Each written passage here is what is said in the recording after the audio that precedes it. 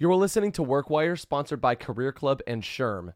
Career Club has a range of services aimed at job seekers with an empathetic approach. Whether you are a job seeker yourself, know someone who is in job search, or an HR professional looking to bring a more empathetic approach to transitioning employees, check out career.club. If you are an HR professional seeking to enhance your skills, subscribe to SHRM and explore their extensive resources. Visit shrm.org. That's SHRM.org. Hello, everybody. I'm Goodwin. I'm the president of Career Club, and I'm joined by my good friend Johnny C. Taylor, CEO of SHRM, for the latest episode of WorkWire. Johnny, welcome. I'm so glad to see you this morning, my man. How are you? I am doing better than I deserve. It's great to see you. Thank you so much. So let's, part of the thing that we like to do here on the WorkWire is talk about things that are happening in the contemporary workplace. And of course, remote work is a big piece of that these days, and hybrid. And, I think I heard you say one time it took us 100 years to get into the old model. It's going to take us a while to figure out the new. Bingo. Yes. And especially on this topic, it drives me nuts when people say, a year ago, 2 years ago, even, the data is in and remote work works or it doesn't work. And I'm like, you don't know yet. We just don't have enough data, but it's starting to gel now. So I can't wait to talk with you about it. Yeah. So what we use as sort of the focal point to kick the conversation off is a lady down in Australia. She worked for a major insurance company down in Australia. And part of her role, ironically, was helping the company monitor the productivity of remote workers or people working from home. And she ended up getting fired from her job because the company was using a keystroke monitoring tool to just see if people were actually using their computers and how often and to what extent they were using their work computers when they weren't in the office. And this lady, I might get the numbers wrong here a little bit, but the gist of it was out of like 49 days, 44 days, she barely was logged on at all. And on the other 5, it wasn't much better. And so the company went after her and said, hey, you're not doing your job. We've got, the technology to kind of back this up. And, we can't tolerate that. That's not acceptable. And so she lost her job. Now, she blamed mental wellness and some other issues on why she wasn't showing up, which apparently she didn't communicate too much in the beforehand. But the basic topic, to just get started, is the use of remote monitoring tools with people that are working from home or have some hybrid schedule. What do you think? Well, listen, it's amazing to me that people say, oh, this is brand new. The fact of the matter is those technologies have been used by employers who've had employees working remotely for quite a while. I spent time, as you know, this is CHRO of a Fortune 500 company, and one of our divisions, we had call centers. We operated call centers, and a significant number of those employees were allowed to work remotely. This was 10 years ago, and we had technology to determine whether or not the employee working at home, we could monitor their customer service, we could monitor their productivity. All of this is what we've been doing it for a while. So nothing new about it. It's actually very useful because it's only right for an employer to know and be able to understand if it's delivering customer service, great customer service, courteous, professional, if we're giving factual information to our customers. And then secondly, if people are productive. Do I need 10 people answering calls or do I need 20? What's the amount of time that people wait? How much time do they spend on calls? This is what it is. The key for this technology is that employers be transparent. That's the big deal. If an employee, even legal, as a pure legal matter, has an expectation of privacy, which is the term of art, back in the day I practiced law. And the term of art is there an expectation, a reasonable expectation of privacy? Well, not if I tell you. If you've ever opened your own computer and you're on the company's line at work, the first thing typically that happens is there's something that says, you do understand this is company property and therefore we have the right to surveil you. And we will. So immediately now goes away the argument that I find this offensive. Well, you can find it offensive, but they told you and you proceeded at your knowing the risk that you were likely being surveilled. Is there any issue, though, with location? Like that you're in my home. And or does it have more to do with the physical asset of the computer or whatever tools or technology that you might be using that actually aren't your possession, they're the company's? Well, it's probably some combination of both for a couple of reasons. One, being in your home also gives us information from an information security standpoint. Depending upon the nature of your job, you could actually put the company's systems at great risk. And so we need to know where you are. I'll give you a case in point. Geographically, I had an employee who was working from anywhere. So not working from home, but was on holiday in Russia. Went back to see his family member. I needed to know where my computer was. And so when we realized that someone was tapping into the SHRM systems from Russia, we could have immediately shut it down and perceived us as being hacked, when in fact it was our employee. So a lot of times companies need to know where their systems are being tapped into from, if that makes sense. Yep. No, it totally makes sense. So, in terms of some of this keystroke monitoring or other surveillance tools, as you know, there's also a bit of an arms race. Yes. So there's also tools out there that employees are using that moves my mouse every 45 seconds. That's right. So it looks like I'm doing something or my computer is showing activity. Yes. Is there any risk from the employee side of like, yeah, you can't do that. Like you trying to fake us out is not maybe even not cool, but actually you can't do that. Those kinds of tools are not allowed on company assets. Well, right. It's deceptive to start with. But more importantly, it absolutely runs counter to the word that employees used a lot about trust. And I understand the point is, well, if you trusted me, then you wouldn't surveil me. But the reason I have to surveil you is not always to find out what you're doing per se, but to ensure, as I said, that our customers are getting the experience that we promised them. So there are business reasons unrelated to you, the individual, and your behaviors that matter to us. At the end of the day, employers can do it, provided they tell you. And frankly, they can do it and not even tell you in many instances. But let's just say, I think it's great practice. We in the HR world know to let people know you are being surveilled potentially periodically from time to time. And then to act in good. See, here's the deal. We ultimately could just call everyone back into the physical office. That's the real dilemma here, is that at some point, if there's this race, the employer starts to surveil you, you come up with the technology that helps you hide what you're actually doing, then we say, you know what, I can actually fix all of this, bring you back into a physical office, and then all of the advancements that we've seen from home, work from anywhere, whatever, go away, because fundamentally the employer has the right to dictate the terms and conditions of employment in the normal condition, especially in this country where it's employment at will. Yeah. So, I mean, because I think, that kind of gets into productivity theater where people are trying to look busy. Right. I mean, you could look busy in an office too, right? And, walking around, like I remember I was young and somebody's like, always walk around with a piece of paper in your hand or a folder or something. I mean, like, look like you're busy, young man. That's like, don't just like walk around not doing anything. But you couldn't have done that, Bob, for 45 days in the case of the Australia. I mean, like there's a certain amount of that just doesn't work in person after a while. People figure it out a little more quickly than when you're at home or on a beach somewhere. Here's another thing that I just got to jab in here and tell you. Please. We are increasingly seeing data that suggests employees are saying they're overworked, burnt out, mental health, part of what the woman alleged in Australia. But there's interesting data. There's a study that was just updated as of January 2023, where about a third of the employees who are working remotely have a second job. And another third have full-time second jobs. So there's this really interesting dynamic. We as employers are saying, I'm paying you, I'm providing you benefits, et cetera.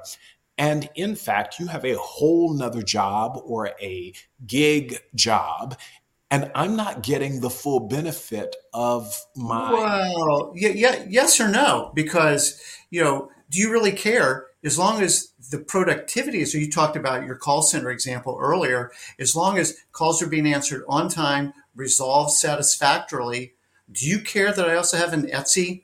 Yes, store? I do. Because if you burn out, then you go on my healthcare benefits. I have to pay for everything that flows from that burnout. But if you fire me or lay me off, I need something to fall back on because it's employment at will. You could let me go this afternoon and I don't have a job. I've created another source of income for myself. That's right. Should the company decide to do what they believe is in their best interest. No, got it. Listen, that's the dilemma of it all. So you do so. And then if in fact, while doing those 2 gigs, right, you burn out, is it fair or should I have to pay for the consequences of you overworking yourself? That's my question. Well, but I just want to go back to the kind of just like the business KPIs. Right. As long as whatever the measurable output, and hopefully there are expectations of what my work product is supposed to be, whatever my role is. Right. As long as those metrics or expectations are being met, again, are you only paying me for my time, or are you actually paying me for my productivity? It's both. It's actually both, because I take this. What if you could do 8 hours worth of work? And this is the question. It's the fundamental question. If you could do all of your work 1 hour and it took just 1 hour in a day, that's your question, right? Well, if I then reduce you from full-time employment to 5 hours a month?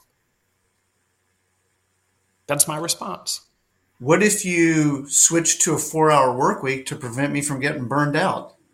I could do that. I'm going to pay you for that 1 hour. Okay. So then that says, gases take the volume that's allotted to them, right? Yep. So, then I'm going to get done what I can get done in an hour. Does that meet your business need, or do you now need 50 of me to do that? Or do we expand the relationship? But again, to me, it seems like the denominator isn't hours. It's what's actually getting done. Isn't that what you care about? I think it's both. And that's where the argument that I love this, because this is a tension that exists forever. We see this a lot. And I'll give you an example of hotels. You have one housekeeper who can do 10 rooms in a 4-hour period of time. You have another who can do those 10 rooms in half the amount of time. What do? Do you let the person who's finished in 2 hours go home and pay her for the remaining 2 hours because she's efficient? Or do you give her more rooms to do, or him? In the case of housekeeper, it could be male or female. That's the age-old question. Or do you compensate him or her differently because you're getting more production from them, therefore they should be making more money? And I mean, this is like 200 years, but it's like piecework. But it's not piecework. Or I become more profitable because you are more efficient. And so I get rid of until I get burned out. Oh, now you're worried about burnout. Oh, now we're back to burnout. You got my point. That was where we started. So you're worried about burnout now, but you have 2 jobs. It's like many complicated questions. There is no simple answer, right? It isn't. And that's the beauty of it. What I love about the work wire is there's no right or wrong necessarily. We're just going to explore how the employer perceives it, how the employee perceives it, and the issues at play. There's a debate. I think it's quite compelling, your argument that is, I should be rewarded for being quite efficient and highly productive, not penalized. If it's my time and I can do it, it should be my time. I get that argument. I'm not suggesting it's a bad argument for anyone listening in. I'm also saying then maybe we as the employer should demand more productivity. So if I say you can create 50 widgets in an hour, the normal person, you prove that you can actually do 50 in half an hour, then maybe my new productivity standard should be 100 per hour, not give you the time off. I see both arguments. Well, and I guess, maybe that's all part of the same soup here, which is I could give you more units to produce, yes, but I know that in some period of time, you're going to burn out. I think about the Amazon warehouse worker. Yes. Right. Yep. And so, that somebody's got an algorithm and they've got their spreadsheet and they're figuring out, what, if we get people to pick just this much faster, get one more item per hour, blah, blah, blah, that, we could do that until people's bodies start breaking down and that they can't do that. That's the point. So that very person who says, you know what, I finished my work in 4 hours of the 8-hour day. So now I'm going to take another job for the remaining 4 hours. That's where we started, right? That person, we are making the point that you will burn out. Will, whether you're doing our work for the remaining 4 hours or someone else's work during the remaining 4 hours, if the additional workload delivered by me or delivered that you go get it because you want a second gig and second income, if burnout is in fact the concern, you're going to burn out. And that becomes our concern because more likely than not, that second job doesn't provide your benefits. We do. And so the cost of you burning out are quite significant for us. And therefore, the employer has a fair argument. Let's zoom out for half of a second because, on several episodes, we've talked about culture and that there is no good culture or bad culture per se, but does it fit you? Is it a culture that works for you? Yep. And can we agree that that's a fair premise to start from? Absolutely. So back on the surveillance and stuff, one culture could be, our MO is autonomy and accountability. That's right. So I'm going to give you a ton of autonomy, Johnny, but you're also going to be 100% accountable for what we've asked you to do. So I kind of don't care, given the nature of your work, if you're doing it 2 PM or 2 a.m, knock yourself out. I just need it on my desk at 8 o'clock in the morning. Yes. Okay, cool. But you as an adult also are accountable for getting that done, and I'm going to trust you to do it. Another, and probably just kind of going to the extreme, is something that's very micromanaged, right? And we're counting every single thing that you do. We are just in your face all the time with feedback about when, what, how, what you're doing. Do you have a sense broadly if one of those would tend to be a better, or some combo would tend to be a more preferred culture? First of all, I'm going to get you on your bias came through because you described the first one and then you said, but to the extreme is this other one. Your bias came through. I think I said on the other extreme. But the fact of the matter is both are pretty extreme, right? Both are pretty extreme. If in fact the employment relationship doesn't really exist, i.e. it's you output this, do it how you want to do it, when you want to do it, etc., then why don't I just outsource these jobs?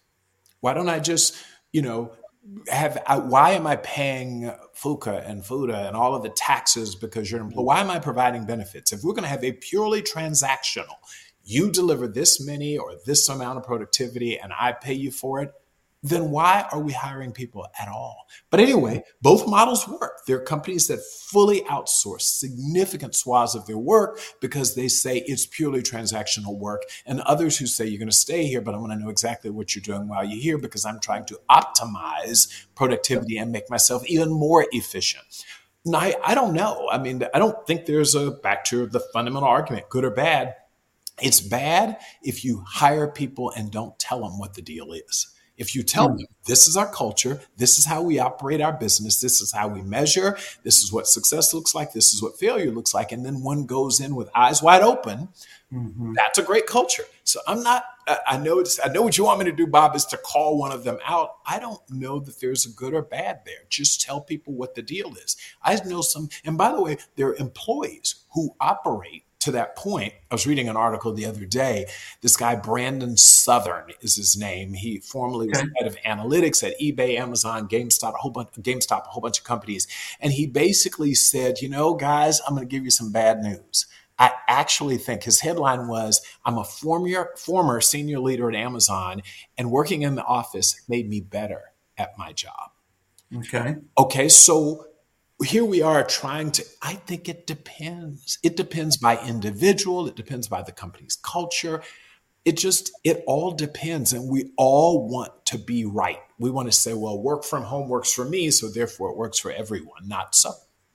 And companies want to say, my employees can work remotely and we're quite effective. But that doesn't mean company B is going to have the same results. We've got to be willing to say it depends and then use the data to decide. Once you have the data and you've decided what your culture is going to be, tell people, On the way in, this is what it is, and people can decide to work there or not. Yeah. Another vector into this, we've got a mutual friend, Katie George at McKinsey, the chief Yes. people officer at McKinsey. Yes. And, her take on this is that, yes, it depends. Also depends on where we are in a given work stream of something. Yes. So, like in the beginning stages where collaboration might be really important because it's ideation, discovery, agreement on what the plan is going to be, whatever is, it requires multiple parties, Yes. input and buy-in, we're probably better together and in figuring all that stuff out. When some of the work starts to get parceled out, and okay, Johnny, you're going to go do this, Bob, you're going to go do that, and Katie's going to do the third thing. Okay. And do we all need to be in the office on that day when you're kind of head down? I read an article where this lady was talking about, several people were talking about, sometimes going into the office when they're in head down mode Yes. is a giant distraction. Absolutely. For them, because it's got to, how was your weekend, Johnny? Me too. That's great. And then I see you at the coffee pot, and then and it's just like, I just need to like put in earbuds and get work done. Like I need to stop talking to people. And just using that thought, taking that out, then there's the person who says, I don't have a 4-bedroom house with an office in my house. I have a 1-bedroom apartment. I have 3 kids. I'm a single mom. I can't focus at home. Actually, coming into the office allows me to step away from screaming kids and gives me space, etc., and the tools that I need because I can't afford high-speed Wi-Fi.